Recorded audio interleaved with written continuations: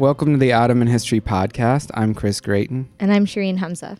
We've got a special episode. We're adding another installment to our growing library on the history of the Indian Ocean and South Asia. This is something we're really trying to bring to the program in the months and years ahead, with Shireen taking the lead on a lot of this. Shireen, it's great to have you. Thanks for having me here. Yeah, as part of the team doing all this. And what we're actually going to be talking about in this episode is connections in the Indian Ocean, both historical and kind of taking them up to the present day, looking at how this space has been connected throughout history and seeing how those connections have either endured or transformed. Absolutely. This wasn't always taken for granted, and you have some major books published not too long ago, like the 1985 work by K.N. Chaudhry. It's younger than I am. That literally set out this as a field of study, and now it's really thriving in places all over the world.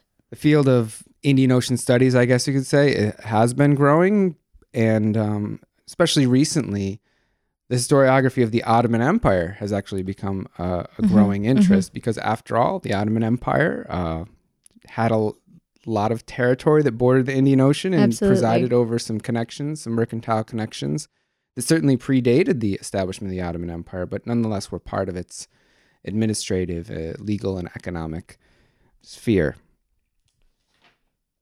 So in the studio with Shireen and I today, we have a scholar of the Indian Ocean world, Nidhi Mahajan.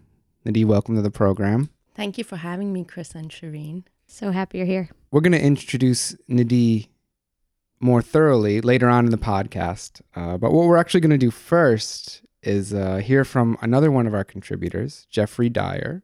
We're going to hear a short interview that we did with Jeff at a podcasting workshop that Shireen and I put on at Boston College. We'll hear Jeff's research on the Indian Ocean during the late Ottoman period. We'll get some thoughts from Nidhi, who's coming at it from a more ethnographic or anthropological viewpoint. And then we'll hear about Nidhi's own work on the space of the Indian Ocean today. So stay tuned.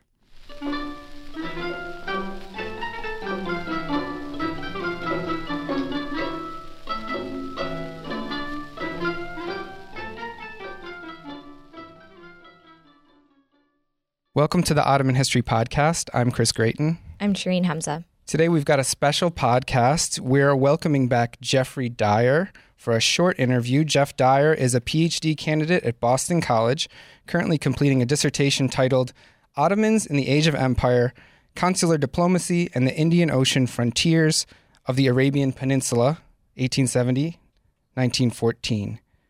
Jeff, welcome to the podcast. Thank you. Thank you for having me back. I want to mention for our listeners that we're recording today before a live audience. This is actually a first for us. We're at the Podcast and the Public Humanities Workshop, sponsored by the Department of History and the Institute for the Liberal Arts at Boston College. Hi, everyone. Say hi to the people who are listening at home. Hi. We've got a lot of podcast fans in the audience and a lot of Jeff Dyer fans in the audience. Now, as we mentioned, Jeff is a former guest on the Ottoman History Podcast. He appeared in an episode during Season 2 about Ottoman connections with the island of Zanzibar during the 19th century, and that was in 2012. So, Jeff, let's take a trip down memory lane. Here's Jeff Dyer talking about Zanzibar. Slavery was definitely a big part of the island's economic history and social history. Like I said, the island itself is very small, but it's that main entryway to the economies and the societies of Central and East Africa. So it was a place for traders from all over the Indian Ocean, from as far away as Southeast Asia, to come with the monsoon winds, gather in Zanzibar, and have that kind of access to these very large markets. So, Jeff, do you remember that conversation? I mean, we were so young at that time. It feels like a very long time ago. Almost, 5 years ago in Istanbul when you were doing your research. So now we're kind of hearing the other end of the tunnel. Jeff is at the end of his research now. And today we're going to talk about not Zanzibar, but we're going to go to the other side of the Indian Ocean in Bombay and discuss the subject of Ottoman consular officials.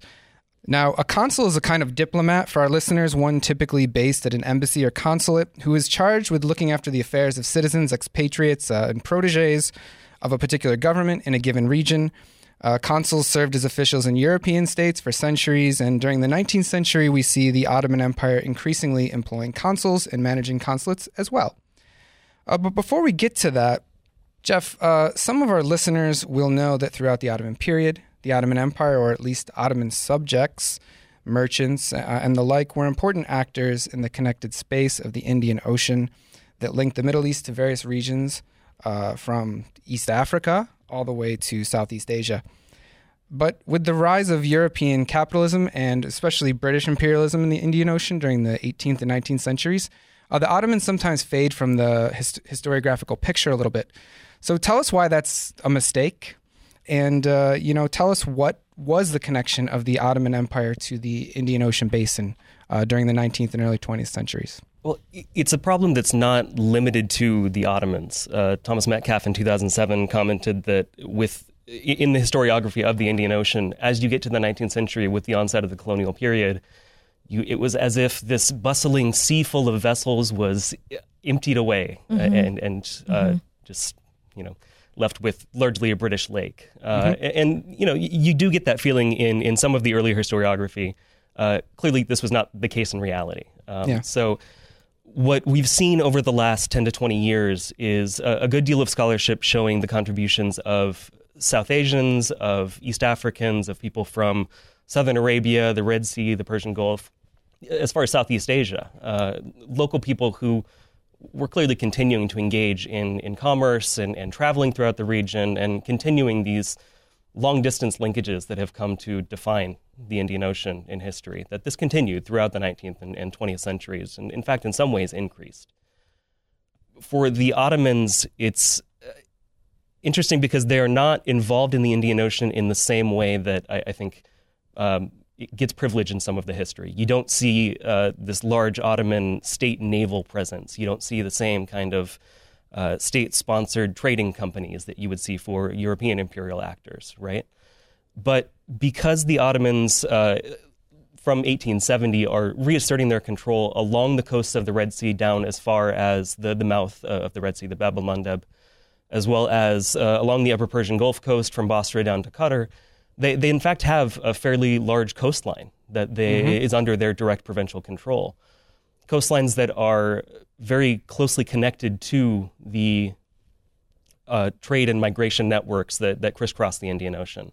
And so we're seeing Ottoman subjects very much involved in this world. And the Ottomans are concerned with protecting their subjects and being involved and pursuing the opportunities that come with that. This is great, Jeff. It's very connected to a lot of folks working on Gujarati traders and other people who continue to, as you said, exist in this very vibrant world. In your own research, you point to Hussein Hassib and his consulship as a time which could serve as a turning point in this history in terms of Ottoman policy about the Indian Ocean world. So can you explain more about why you do that? Absolutely. Hussein Hassib, for those that don't know, was the first official Ottoman consul in Bombay. He was appointed in 1870. He resided in the city and served there for the Ottoman government for a decade until 1880. He's a watershed for me because he is the first official Ottoman consul. He's the first Ottoman civil official, this first Ottoman bureaucrat that was sent to reside in the city, and really the first case of it in the region of the Indian Ocean. Who represented the Ottomans in Bombay before that time, their interests, I guess? It was, in fact, a local merchant named Mirza Ali Mehmet Khan. He was described in his appointment documents as the owner of the Mazagan dockyards in Bombay that housed the P&O Steamship Navigation Company. So he was very much integrated within English colonial society within Bombay. Not an Ottoman subject, did not draw a salary, was not trained by the Ottoman government. So he was someone who they could look to represent their interests to a point, but perhaps not the most reliable. Having a loyal person like Hussein Hassib, for whom the Ottomans come first, is a big shift. Exactly. And Hussein Hassib was coming from the Terjime Odessa, the translation bureau within the foreign ministry. He is, I believe, born in Istanbul. He is an Ottoman subject, trained by the government, responsible to them for his position, his authority within Bombay, but also for his salary and for his budget, for really, his whole presence there, which definitely gives the central government a bit more authority and a bit more power over what he's doing to represent their interests in the region. So a lot of the scholarship on the Indian Ocean world is focused on mercantile connections, and I wanted to ask if this figure of Hussein Hassib, as well as other figures you study, are firmly within that realm, or if there are other kinds of connections across the Indian Ocean world with the Ottoman Empire. There are certainly other connections. The commercial aspect is very important. It's one that comes up in a lot of the Ottoman appointment documents, the edicts put out by the foreign ministry or by the palace that are nominating these officials to go to the distant ports like Bombay, but also like Singapore, like Batavia, the center of the Dutch East Indies, present-day Jakarta, as far away as Manila. There's in fact quite a few offices that come up during this time, and typically the first few lines of those edicts will explain why the government thinks that a consular office is necessary. And I was surprised going through those documents at how central commercial affairs were, because most of the scholarship that exists on these up to this point has focused on religious linkages of the Ottomans to these areas, that it was in fact an outgrowth of their pan-Islamic policies in Asia in the aftermath of the Russo-Ottoman War, that they were in fact seeking to make up among Asian Muslims what they had been losing among territory and subjects in southeastern Europe, in the Balkans and the Greek islands and places like that. So commerce is definitely a big part of it. I think there are a couple other factors that also come into it. One is security. The Ottomans from 1870, in fact, have a very large coastline along the Red Sea and the Persian Gulf that it's tapped into these migration networks. It would be fairly easy for those that wish them harm to make their way into Ottoman territory via these coastlines. So they're trying to keep a closer eye on who is coming and going from Ottoman territory. Part of that is also through migration controls, like passports and visas, that they are trying to implement in this period. The consuls are a very important part of that for them, because the Ottoman diplomatic officials are the only ones deputized to give those visa documents to foreigners looking to come to the Ottoman Empire. And since there were no embassies in the Indian Ocean region, the consuls become the de facto intermediary for most people trying to come. Now that was for commercial reasons, that was for education, for study at Al-Azhar and other places around Mecca and elsewhere in the Ottoman Empire. That was a big part of it was the Hajj, that there's in fact a large growth in the number of people coming from South Asia, Southeast Asia, East Africa, and beyond in this period, partly because of the widespread use of steamships and the growth of these kind of passenger networks that pop up with the use of steamships and the growth of European colonialism around the Indian Ocean rim. And we've had a couple episodes in recent years on the transformation of the Hajj during the 19th century. I'll mention Michael Christopher Lowe's episode looking at the Arabian Peninsula, but also our interview with Eileen Kane about the Russian Hajj, or what she calls the Russian Hajj, of people who are Russian subjects coming sometimes by land, actually partially, to the Ottoman Empire for the pilgrimage.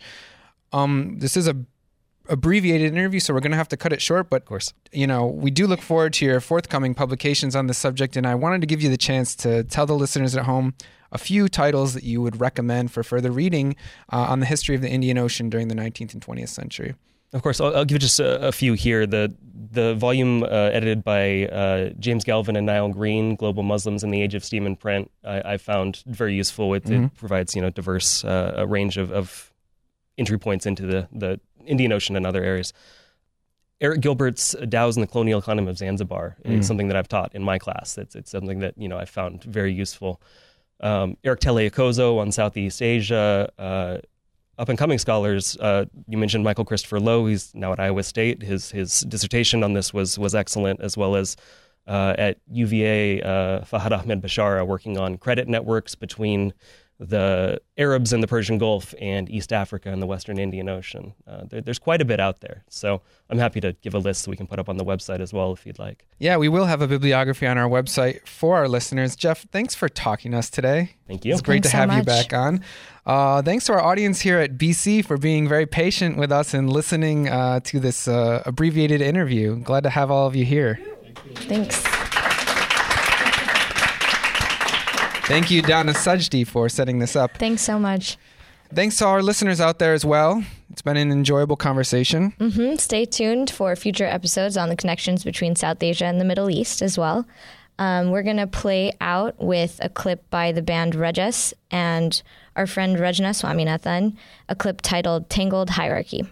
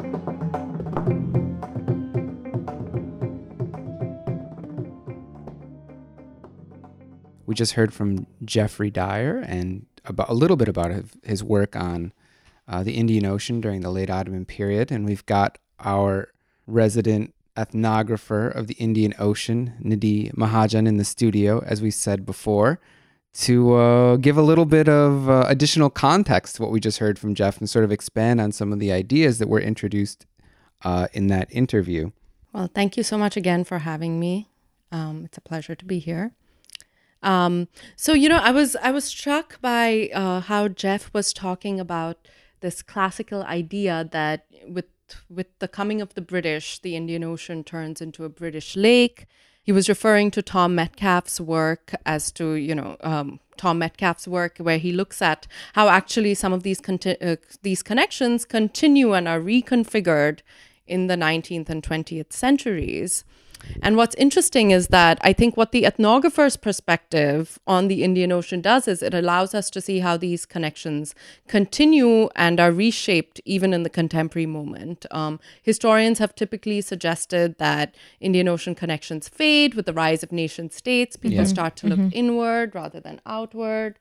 But some of these connections are still alive. A number of the things that Jeff brought up had to do with different kinds of networks that existed and the role of religious networks, pan-Islamism, and mercantile connections.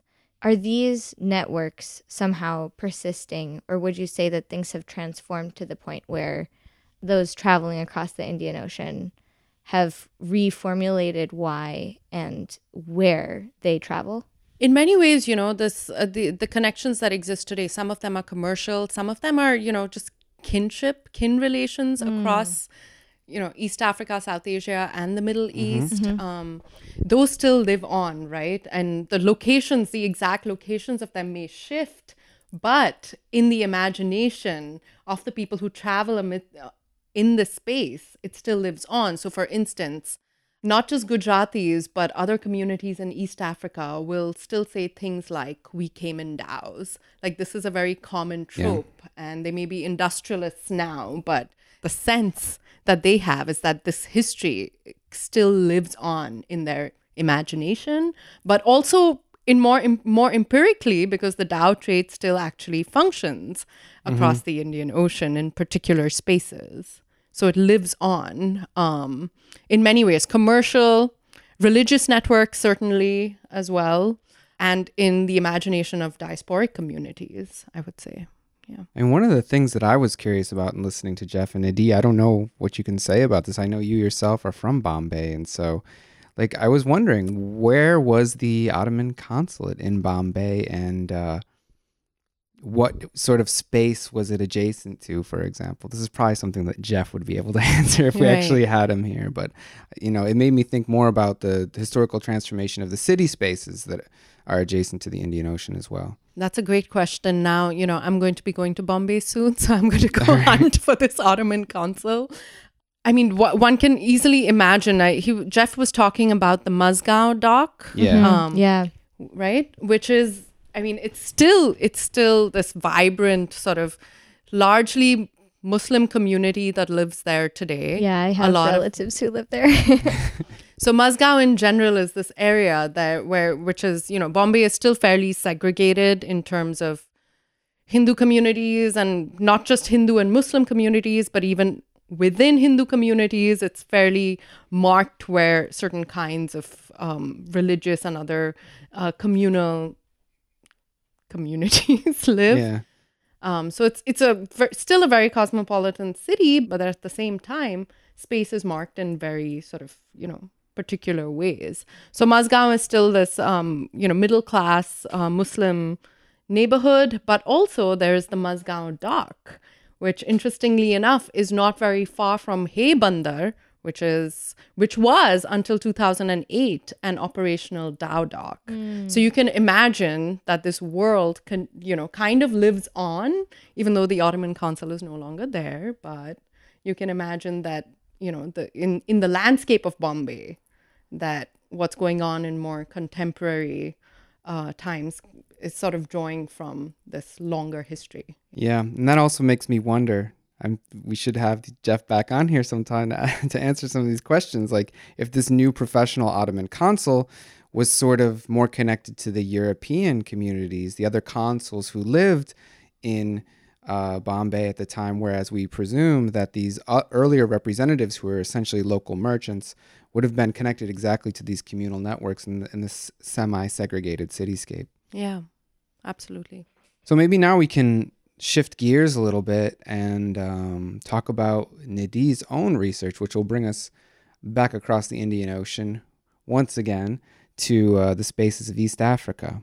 Nidhi Mahajan is a Mellon Sawyer Seminar postdoctoral fellow at Tufts University. She'll also be beginning a position in the Department of Anthropology at UC Santa Cruz in fall 2017. Hey. Congratulations, Nidhi. Thank you. Not a bad place to be in the anthropology department. Nidhi has an ongoing book project entitled Moorings. It's an historical ethnography that examines interactions between participants of trans-regional trade networks and multiple regulatory regimes in coastal Kenya and the Western Indian Ocean. So in this conversation, we're going to be studying the Indian Ocean connections past and present through the figure of something mentioned in Jeff's podcast very briefly, which is the dhow, this ship that's DHOW, dhow. It's a very distinctive kind of ship that's used especially in the Indian Ocean. And the dhow is the vehicle that affords a lot of these Indian Ocean connections, past and present. So Nidhi, tell us a little bit more about the history of the dhow and its role in Indian Ocean mobility and trade.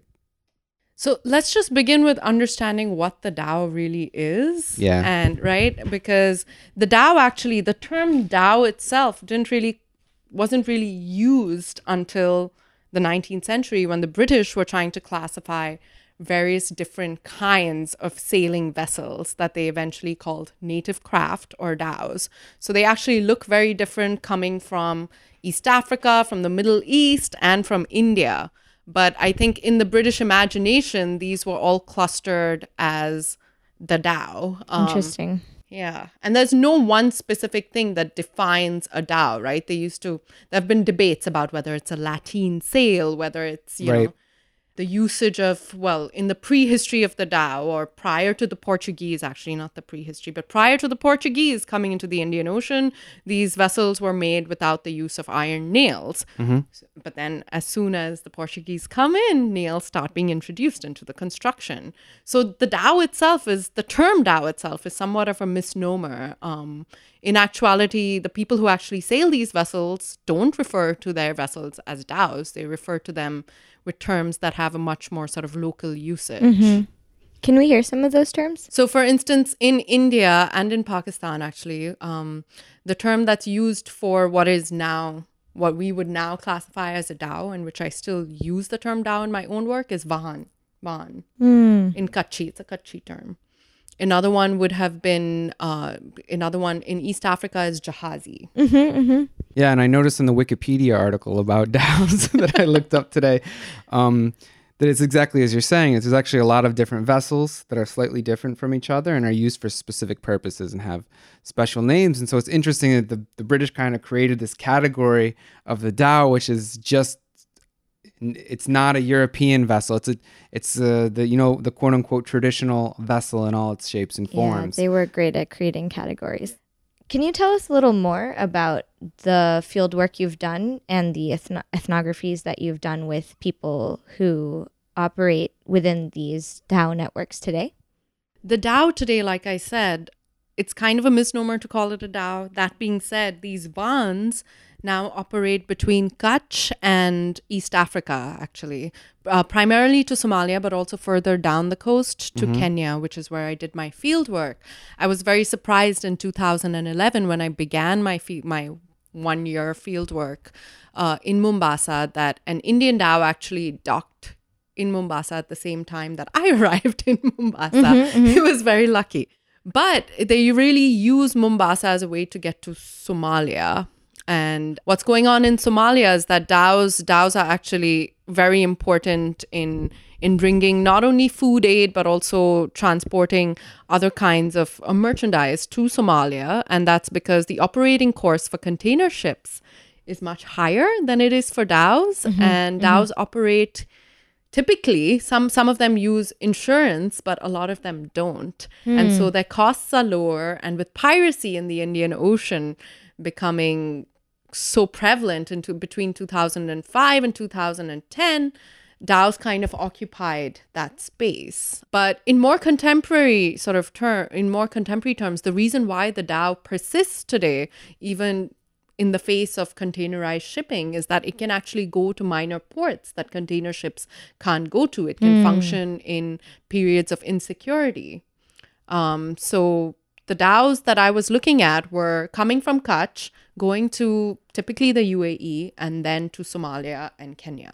It was kind of a naive question, but as I understand from the earlier historiography, these boats tend to move seasonally with the monsoon winds, which facilitate like rapid crossing of the Indian Ocean.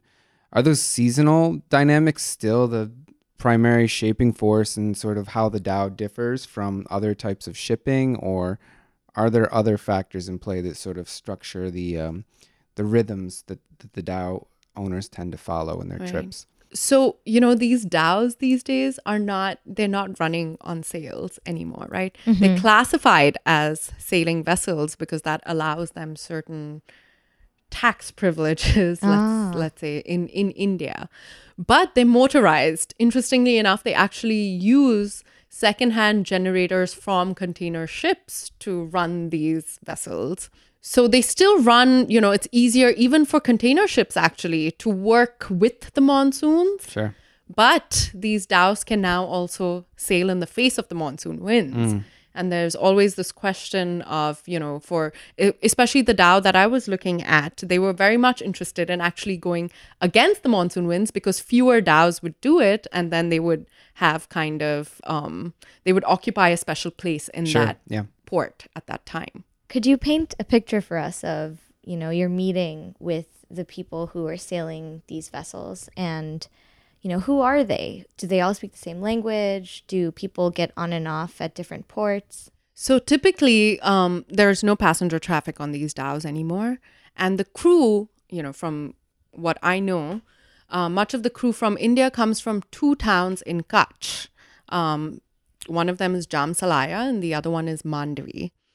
And they're typically of 2 different communities. One is the Badala community and the other is the Wagher community. And they're both Muslim communities. But then there's also some Karwas who are Hindus from Kutch who sail on these vessels as well.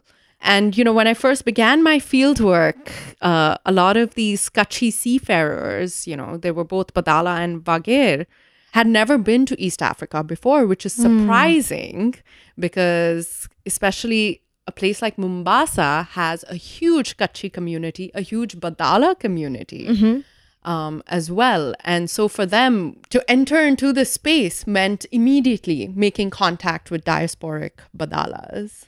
And so they arrive in Mombasa. This was a vessel from Mandvi and have never been there before. and are completely new to the place. And the first thing they seek out are relatives, from Mandvi who have settled there, say, generations ago. So typically the crew, there would be 12 people, 12 crew members, and it's a very hierarchical crew system, basically. There's the captain, the nahoda, or the nakoda. Yeah. The serang, or the foreman. And then you have the engineer, who basically deals with the mechanics of the vessel. The cook, who actually has one of the most important roles. And then you have what are called helpers. And these are typically apprentices who kind of rise up in the hierarchy as they go along. And they start at a very young age. At the young age of 12, they start working and then climb up through the ranks. So that's the typical system. It's very hierarchical, very sort of male, masculine space, right? But at the same time, they find ways to kind of, what I found was most surprising was the ways in which they found and made the dhow a very domestic space as well, because they're living on these dhows for 9 months of the year. They have wives and children and family back at home, but they're away for 9 months of the year. So what does that look like? And what forms of camaraderie exist in this space, in this moving space? Yeah, and another thing that came up in our conversation with Jeff Dyer, for those who are listening and didn't check it out, we do recommend you check out that conversation about the Indian Ocean during the late Ottoman period, was this whole problem of regulation posed by these very nimble and small vessels that have their own special legal classifications and that are very much embedded in local communities all along the Indian Ocean basin. Regulating and controlling those borders became an issue for the Ottoman Empire, just as it had been in other ways for the Portuguese and British before. So to what extent are the regulatory regimes, or the spaces in which we lack regulatory regimes in the Indian Ocean, the legacy of those earlier imperial connections, or how has this changed? That's a really good question. And that's actually what the book will hopefully be about. I think it's hard to talk about dhows without kind of looking at how there's a certain discourse around them, right? In that the term dhow itself is really a figment of the British imagination. There was a vessel known as the dhow, I think in the Arabian Peninsula, DAU, but it came to mean signal all of these vessels precisely for regulatory purposes, actually. So with the Portuguese in the 15th century, you have the Portuguese attempting to control sea lanes in the Indian Ocean through a system called the Carthage system, which was basically all vessels that were traversing the Indian Ocean required a pass, a Carthage for travel. And of course, the Portuguese, as we know, were not very successful in creating a monopoly over the sea lanes of the Indian Ocean in this way. But British regulation in the Indian Ocean, especially in the 19th century, as they were extending their jurisdictional reach in the Indian Ocean, so to speak, took the form of really kind of trying to push these dhows into a very marginal position. And one of the ways in which this happened was actually, surprisingly, through abolitionism. So with the British trying to abolish the slave trade in the Western Indian Ocean, they came to associate all dhows with the illegal slave trade. Interesting. And this posed a particular problem for the British, that how can you tell whether a dhow is a slaver or not? Because these dhows are not, they're not operating in the same way that slaving vessels in the Atlantic are operating, for instance. The enslaved would often just be crew on board the dhow, or they would be the wives and the children of people who were sailing on these dhows. So this posed a particular problem around regulation for the slave trade. And with that, the British come to associate all dhows with the slave trade, Right. and therefore with illegal trade.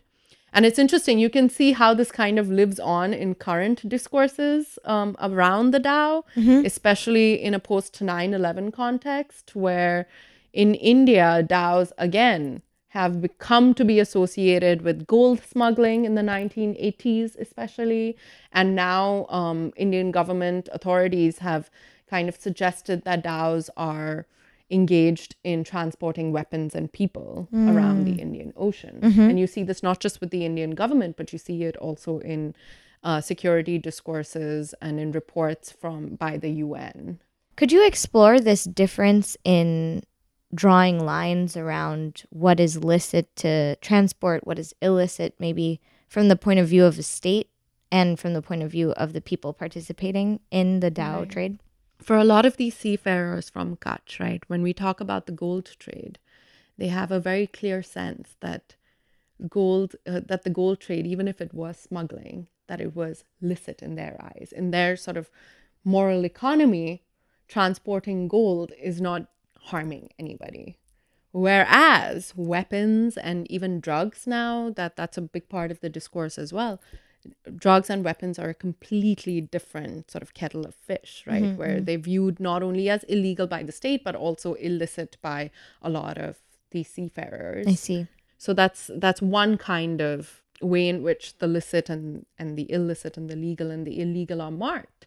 But at the same time, there's been, all sorts of regulations in India, especially around which kind of ports these DAOs should go to. So for instance, during the heyday of Somali piracy, seafarers were instructed to not move to Somali ports. And to them, this was it was a licit trade, right? Yeah. To them, this was licit because this was actually the space that they could occupy, is that this is where most of our revenue actually comes from, is from the Somali ports. And all they're doing in the Somali ports is transporting charcoal, which is banned by the UN. The charcoal trade from Somalia is illegal in an international regulatory framework. But to the people engaged in this trade, it's licit. And therefore, this creates this very sort of dynamic way in which people are thinking about the licit, illicit, legal, and illegal. Besides charcoal, are there any other sort of licit goods that these traders are bringing in? So they're actually exporting charcoal from Somalia, but what they're bringing into Somalia, interestingly enough, is UN food aid often. So it's this very kind of dynamic space in which on the one hand, the UN has vilified DAOs for transporting charcoal, but on the other, UN food aid is brought into Somalia using DAOs. Wow. So they contract the shipping to the DAOs, you mean? Right. Okay. So this is a very sort of, contradictory sort of thing where in one moment, the same DAO can be viewed as engaged in illicit and illegal trade while also carrying UN food aid and therefore legal and licit goods. But they're also, bringing in from Dubai, especially, all sorts of other everyday quotidian goods like hardware, electronics, even cars. Wow. Yeah. So it's everyday objects that they're bringing in, all of which are legal. Right. I mean, much of which is legal. Yeah, so through the DAO, we actually see sort of the historical transformation of how states and really international organizations as well seek to control and categorize movements as either licit or illicit, and how the DAO's operations in these persistent margins both point to what's changing in terms of the politics surrounding mobility, Right. But also sort of the limitations of those politics and the impracticalities involved. Right.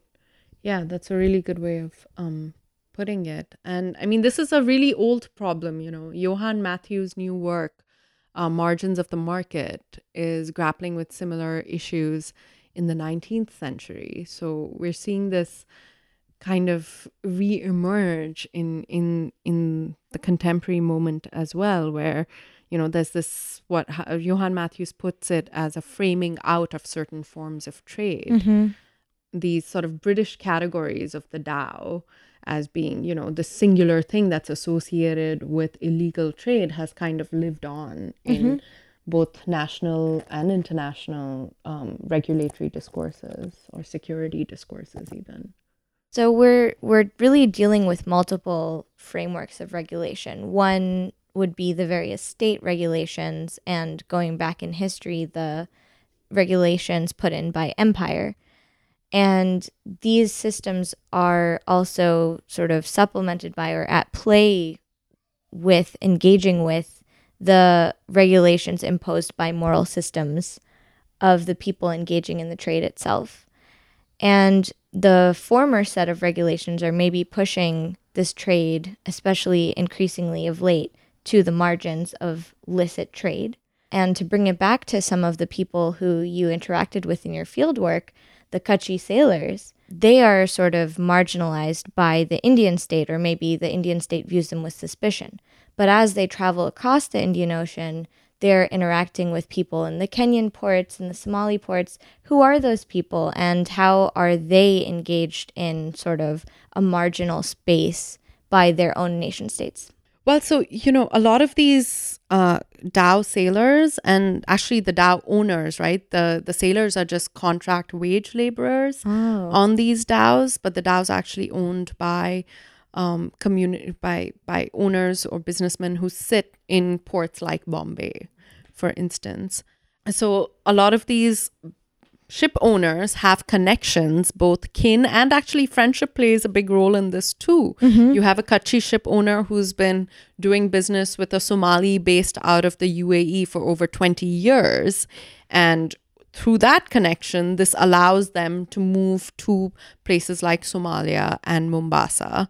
And in Mombasa, for instance, I saw, some of the traders there and the brokers there who were dealing with these Kutchi merchants were of different communities. You had Hadrami Arabs, you had Swahilis. So they're really kind of interacting not just with other Kutchis, but also with traders of different ethnic groups as they're moving across these ports. And in the Somali ports, they're typically Somali merchants that they're grappling with. So you have them sort of interacting with different communities across these spaces, but what holds the network together is not just kinship, but also, I would say, long-standing business contacts. And this sort of evokes a theme or a trope that animates a lot of historical scholarship on the Indian Ocean world, which is one of cosmopolitanism, imagining a world either preceding or coexisting with a European empire in which people from all the way from East Africa to Southeast Asia are commingling in these port spaces. Do you find the word cosmopolitanism useful to your own work? Well, so, the classic trope, as you say, is that these dhows were, these vessels that kind of enabled social interaction across the Indian Ocean. And as historians like Abdul Sharif have argued, actually enable the creation of a cosmopolitan world in the Indian Ocean. I don't use cosmopolitanism in my own work to describe what's going on in the current moment. And the reasons for that is that I think we need to think in more nuanced ways about what is going on in this moment, where, of course, you have these seafarers who are interacting with Somalis, with Swahilis, with Hadramis, but these interactions are very different from what was going on in the past. Abdul Sharif's work has kind of shown that, seafarers were marrying locally across these ports, that they would have families in different ports. That isn't the case anymore. They still very much identify themselves as Badalas or as Vagirs from particular towns.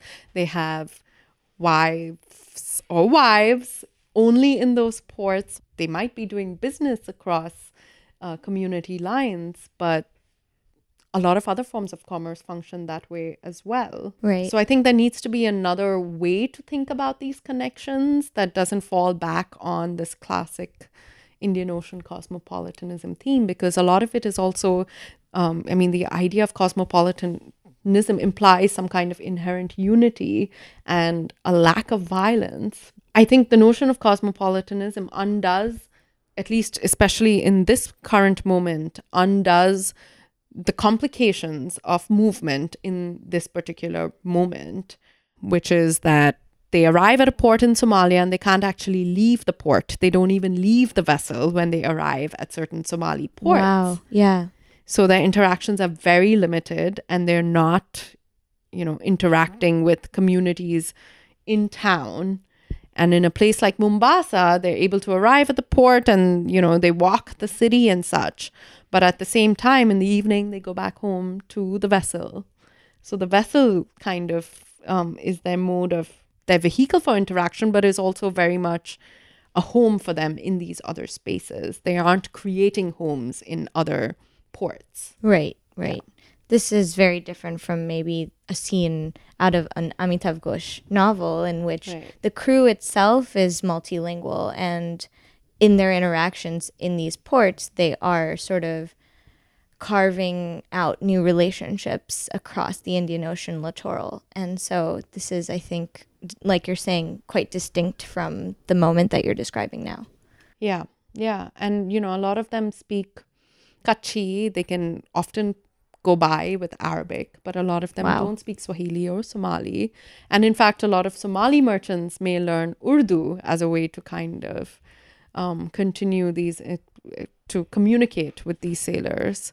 So it's very different from your Amitav Ghosh world, right? And also these seafarers aren't working with other sailors from other parts of the world. They're really working with sailors who come from often the same town that they are from, often with even family members. Interesting.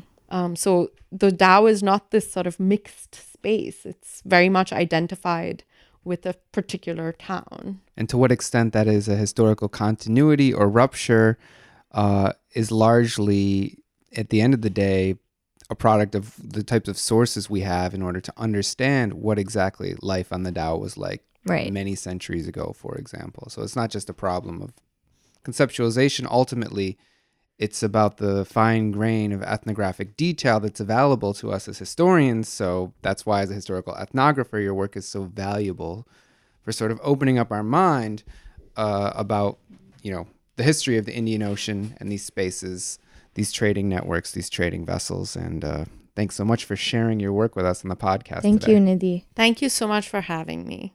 I also want to thank our listeners for tuning in and enjoying this multifaceted nesting doll of an episode about the Indian Ocean, past and present, with Jeffrey Dyer and Nadeem Mahajan. I want to remind you that on our website, ottomanhistorypodcast.com, we've got a fantastic bibliography compiled by our guests that will give you many avenues for further reading and inquiry, and that's also a place where you can check out our other episodes related to today's topic. That's all for this episode. Thanks again for listening, and join us next time.